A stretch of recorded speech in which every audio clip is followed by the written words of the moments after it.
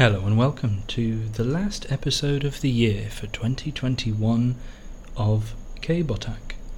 This is the short podcast about Korean cinema and K-dramas with me, John, that I started earlier this year to enthuse about some of the amazing entertainment that comes out of South Korea, both in film and serialized form.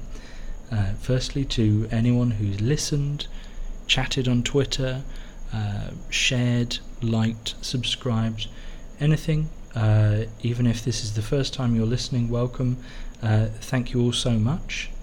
It has been really gratifying and really enjoyable. I very much enjoy making these podcasts, and the fact that people actually want to listen is really thrilling. So thank you, and I hope that you'll still be listening in 2022. So for this episode, last episode of the year, we're going to be talking about what I think is a very special TV series, Move to Heaven. I actually did a poll on Twitter asking people if I should do Move to Heaven or Mr. Sunshine for the last episode of the year, and Move to Heaven came out on top. I'm really glad it did, because what a perfect way to end the year. We're going to be talking about some heavy topics, as I'm sure you'll expect if you have taken a look at what this show is about or if you've seen it. Won't be spoiling too much. I'd really love you to enjoy this and see it for yourself. But I think that this has really rocketed to one of my favourite things I've seen this year. So thank you to everyone who voted in that poll and told me what to do. You certainly made the right decision there. Although Mr. Sunshine, fabulous as well, and we'll be returning to that in 2022. So, Move to Heaven is a 10-part Netflix series directed by Kim Sung-ho. It features Lee Jae-hoon as Cho Sang-gu, who is the uncle of Han Guru, who is played by Tang Jun-sang. It also has Ji Jin-hee as Han Jong-woo and Hong Seung-hee as Yoon Namu, as well as Chae Soo-young as a social worker called Son Woo-rim. The only one of these cast members that I have seen before is, of course, the fantastic Lee Jae-hoon. He was the star of Taxi Driver earlier this year. He was in the movie Time to Hunt. He's been in various other stuff. Taxi Driver's getting another season. Just a really fantastic actor. And he is joined by what I think is a very good ensemble here for this series. Everybody is really good in this. So what is it about? Guru and his father Chung-woo are trauma cleaners, which means that they clean up the abodes of the deceased, sometimes a long time after their death, and they convey their most precious belongings and sometimes messages, either that they find or divine from the items that they've discovered, to their surviving relatives or otherwise the most important people in their lives. The structure of the show is, for the most part, that every episode you get a different short story about a person who has passed away. There's various circumstances. There are varying ages, social status, family status, and the kind of mini story, mini arc of the episode will be about the characters learning more about who they were and what unfinished business they had in the world. In the very first episode, we see that Chung-woo has a very respectful approach to the work, which he's instilled in his son Guru. They address the spirit of the deceased. They tell them who they are, why they're there, and say that they are assisting them in their final move to heaven. Sometimes they're cleaning tiny flats, sometimes sprawling, messy old houses, in this case owned by much older people. Sometimes it's a room in a bigger house, sometimes it's just clutter, and other times there may actually be decomposing biological material on the scene, especially in cases when it has taken a long time for the deceased to be discovered and to be found. As the series goes on, Guru is quickly joined by his uncle Sangu, played by Lee Jae-hoon. So he's had 2 amazing lead roles in dramas this year, and he's very different in this. He is much grumpier.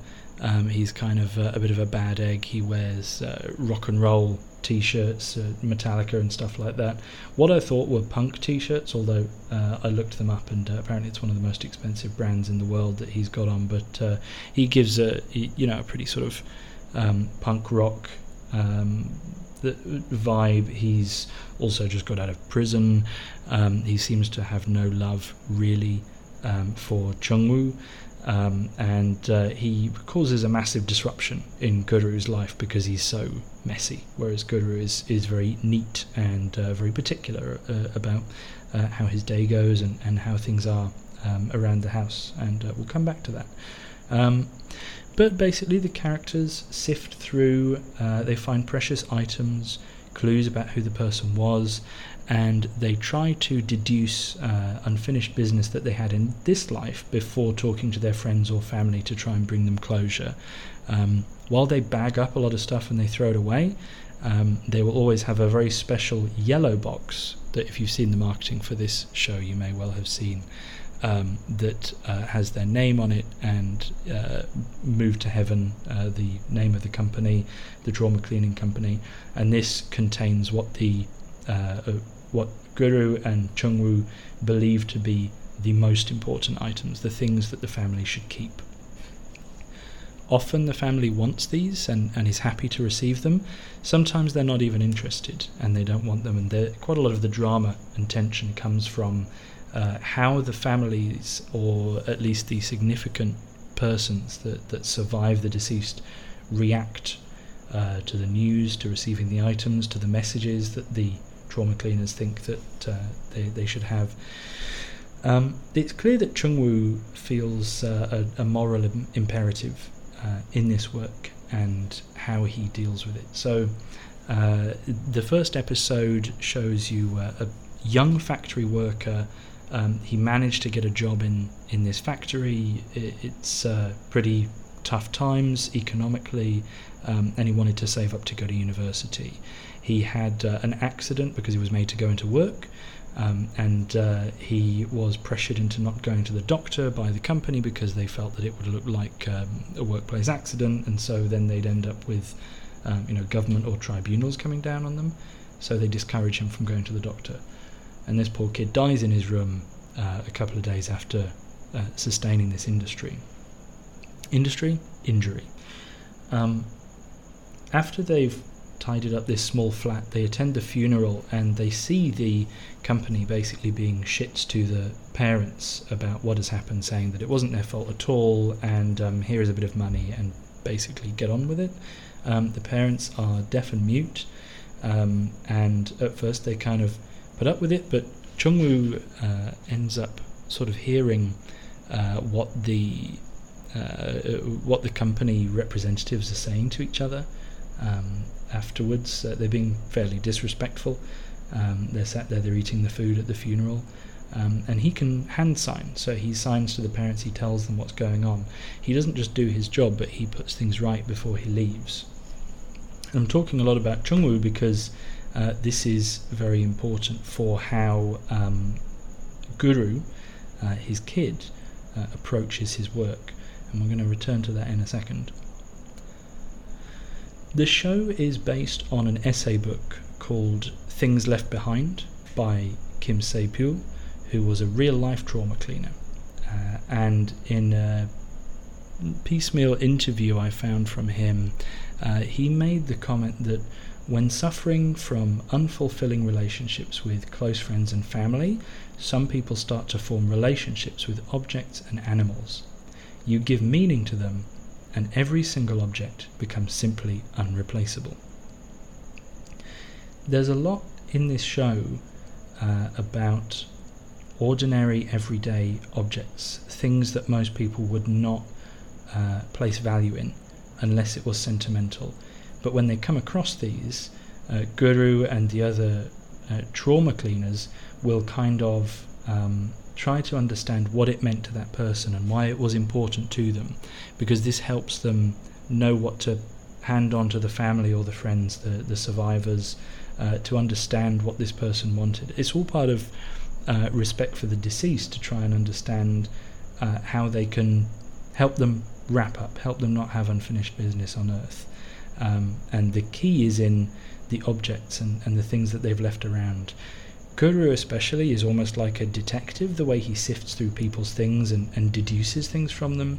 There's stories in the objects and where they are and how they're arranged and how old they are and what's happened to them, and he puts them together like a puzzle. It's very satisfying watching it. If you like detective stories, you almost get like a mini kind of domestic detective puzzle every episode. He's often way ahead of Namu and Sangu with his conclusions, and he even impresses actual police detectives that he encounters in the course of his work. And it's just really interesting and intriguing, and also very sad to see what people have left behind and how the trauma cleaners tidy it all up. In his book, Kim Se-byul talked about a guy who had hidden from his estranged wife and also his kids the fact that he had cancer, and he died alone in his home. And when Kim Se-byul, this real life trauma cleaner, went to his home, he found that it was full of different herbs that the guy had read might be helpful to fight cancer, and that it seemed that he'd been going to mountainous areas and looking for these things on the weekend, and he had kept this from his family completely. He'd kept from them the fact that he was even ill, but his house was full of all these herbs. So these tiny, tragic short stories are the kind of things that the characters in this show stumble across as well. It's a show, obviously, about grief and about processing grief, both episode by episode, as they deal with each case. And in the case of the show's arc, and a little spoiler warning here, I think I've kept fairly clear of major spoilers so far, but I'm going to spoil the events of the first episode now, so if you want to go in completely fresh, turn off. But in the first episode, suddenly, really unexpectedly, Chung-woo dies, and Guru has to deal with this as the series unfolds. He loses his dad. He's just got his dad in the world. His mum died when he was very little, and in the first episode of this, he loses his dad as well. He's all on his own. He's got Namu, which is obviously his best buddy. Sangu turns up and is appointed a provisional guardianship for Guru. But he is dealing, as the episode wears on, with the fact that he no longer has this frankly extremely doting father who cooks his egg exactly the way he likes it, and if the yolk runs, swaps it round with him, and basically treats him like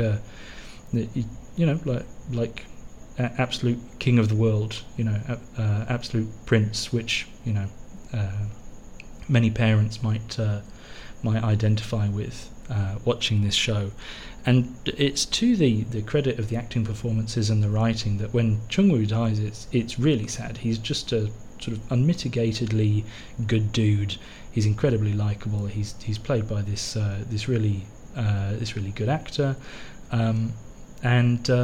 this sets up the show. I thought I hadn't read much around about it. I thought it was going to be about this father-son team, but no, not at all. So this is absolutely a weepy, but it is never exploity. It isn't sort of lowest common denominator. It isn't here to manipulate your feelings. It actually has a message. This is a show that tells you it is about death, but then weaves a tapestry of life and happiness, kindness, neatness, charity, generosity of spirit and love. And the sudden ends and unfinished business and the tragedies that interrupt those things is where the emotional power of the show is. And I guarantee that one of these episodes will get you, unless you're absolutely stone cold or completely unmoved by things that you see, hear, read. I'm sure this show will find your weakness and have you in tears. Whatever it is that is your weak spot. There's a lot of different topics it covers, kinds of relationships, kinds of stages of life, problems that people have. There's something here that you'll relate to, or that you will just feel very sorry for the character. It had me in tears multiple times, and I don't think I've ever watched something where I've just been watching it with just one tear after another streaming in rivulets down my face, like just looking at the screen, and tear after tear coming out. And I do quite easily. I cry quite easily with movies and TV and stuff like that. But this was on another level. But it's handled really well. The message it has is about the preciousness of every life and of the time we spend with our loved ones, and that is a really incredibly valuable message to me. So the tone of it, I think, is just right. It's really, really well done.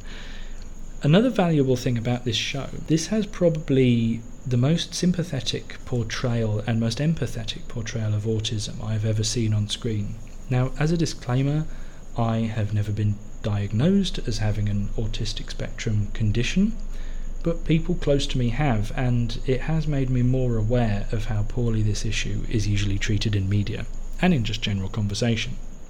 Lots of stereotypes, harmful stereotypes, and in the case of media, seemingly little input, if any, from people with lived experience. Now, I looked around a bit and I couldn't tell whether or not this was made with the input of anyone who is on the spectrum. What I did see was that on the r/autism Reddit, a lot of people who are autistic enjoyed this. They said that there were tropey elements to some of the representation here, but that it was enjoyable. It was better than most. So I took that as a good sign. So why am I talking about this? Well, Guru in this show is autistic. And I thought this was handled well, as much as I can comment, like I said, with my limited knowledge, for the following reasons. So Guru is shown as being particular. He loves routine and neatness. He is prone to fixation, so he loves fish and especially rays. He can reel off the characteristics and behaviours and physiology of any kind of sea creature, because he's been buried in his books since he's been very little. But he's not shown being bullied for his autism, outside of some ignorant comments by his uncle, which Namu quickly and furiously corrects and shuts down. Namu and his father don't label Guru or talk about him being different. They just talk about what sort of person he is. He doesn't like things to change suddenly. If he starts something, he wants to finish it. In short, they talk about him like a human being instead of a textbook example, like a lot of media does with people who are autistic or have Asperger's. And the show puts you in Guru's world to show you that actually how he sees the world as ordered and neat, and that it requires interacting with in a structured, detailed fashion, not because of some quirk of his, but because that's his world and it's valid. Brilliantly, this is done in large part through the visual design of the show. So the visuals, firstly, have their own routine.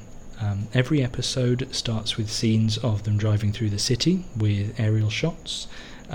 This is because Guru imagines the city around him from the top-down view like a map on a phone, and you see a more explicitly map-style presentation of the world a couple of times. The show also has scenes with a lot of symmetry and neatness, often top-down. When Guru is doing the trauma cleaning, it shows how he tidies everything up. It's really satisfying to watch. Again, the show is basically demonstrating to you that his approach is really good. It makes a lot of sense for this work. You see how he works around the room and tidies things away and examines everything as he does from this top-down view. It shows how this is basically a better approach than the more messy Sangu, who is usually shown with these more ordinary camera angles. He's scraping about with a bin bag. He doesn't get as much done in the time. When Chungwoo at the beginning makes meals for Guru, it is shown as top-down again. But when Guru finally gets used to the idea of making breakfast himself, now that his dad is gone, this perspective on the dinner table returns several episodes in, to show that things are back as they were after a fashion, even if someone very, very important is gone. So almost, just with those camera angles, it shows how Guru is kind of, he's getting back on track, he's getting along, he's processing his grief over his father's passing.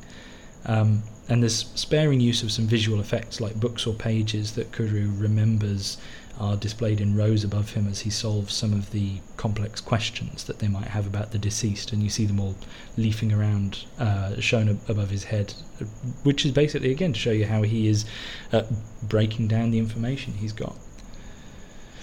To use some visual storytelling like that to validate the worldview of a person who has autism is very clever, and I think a good way to empathetically show how an autistic person is viewing the world, their work, the people around them, without having to resort to cruel comments. It doesn't set up how Guru perceives things that happen around him with bullying or any kind of emotional violence or trauma on his part. It does it, I think, in a very positive way. Like I say, I can, only comment so far, but some of the things I noticed there I thought were just worth picking out, because it's a very sympathetic, really nice approach, and at least attempt, I think.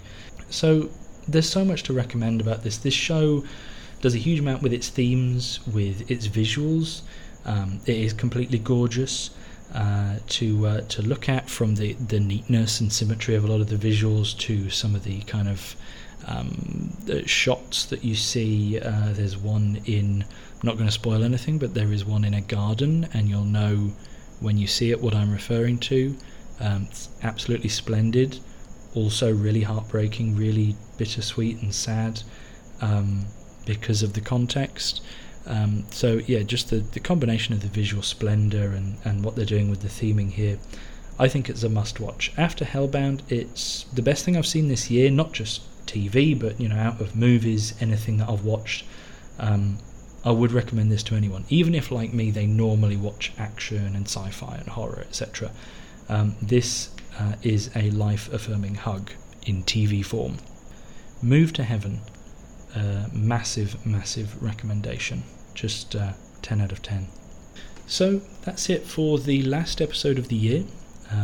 Thank you so much for listening, and look forward to chatting to you further in 2022. You can follow the show on @KBotakPod, KBOTAKPOD on Twitter and Instagram. See you soon. Thanks for listening. Cheers.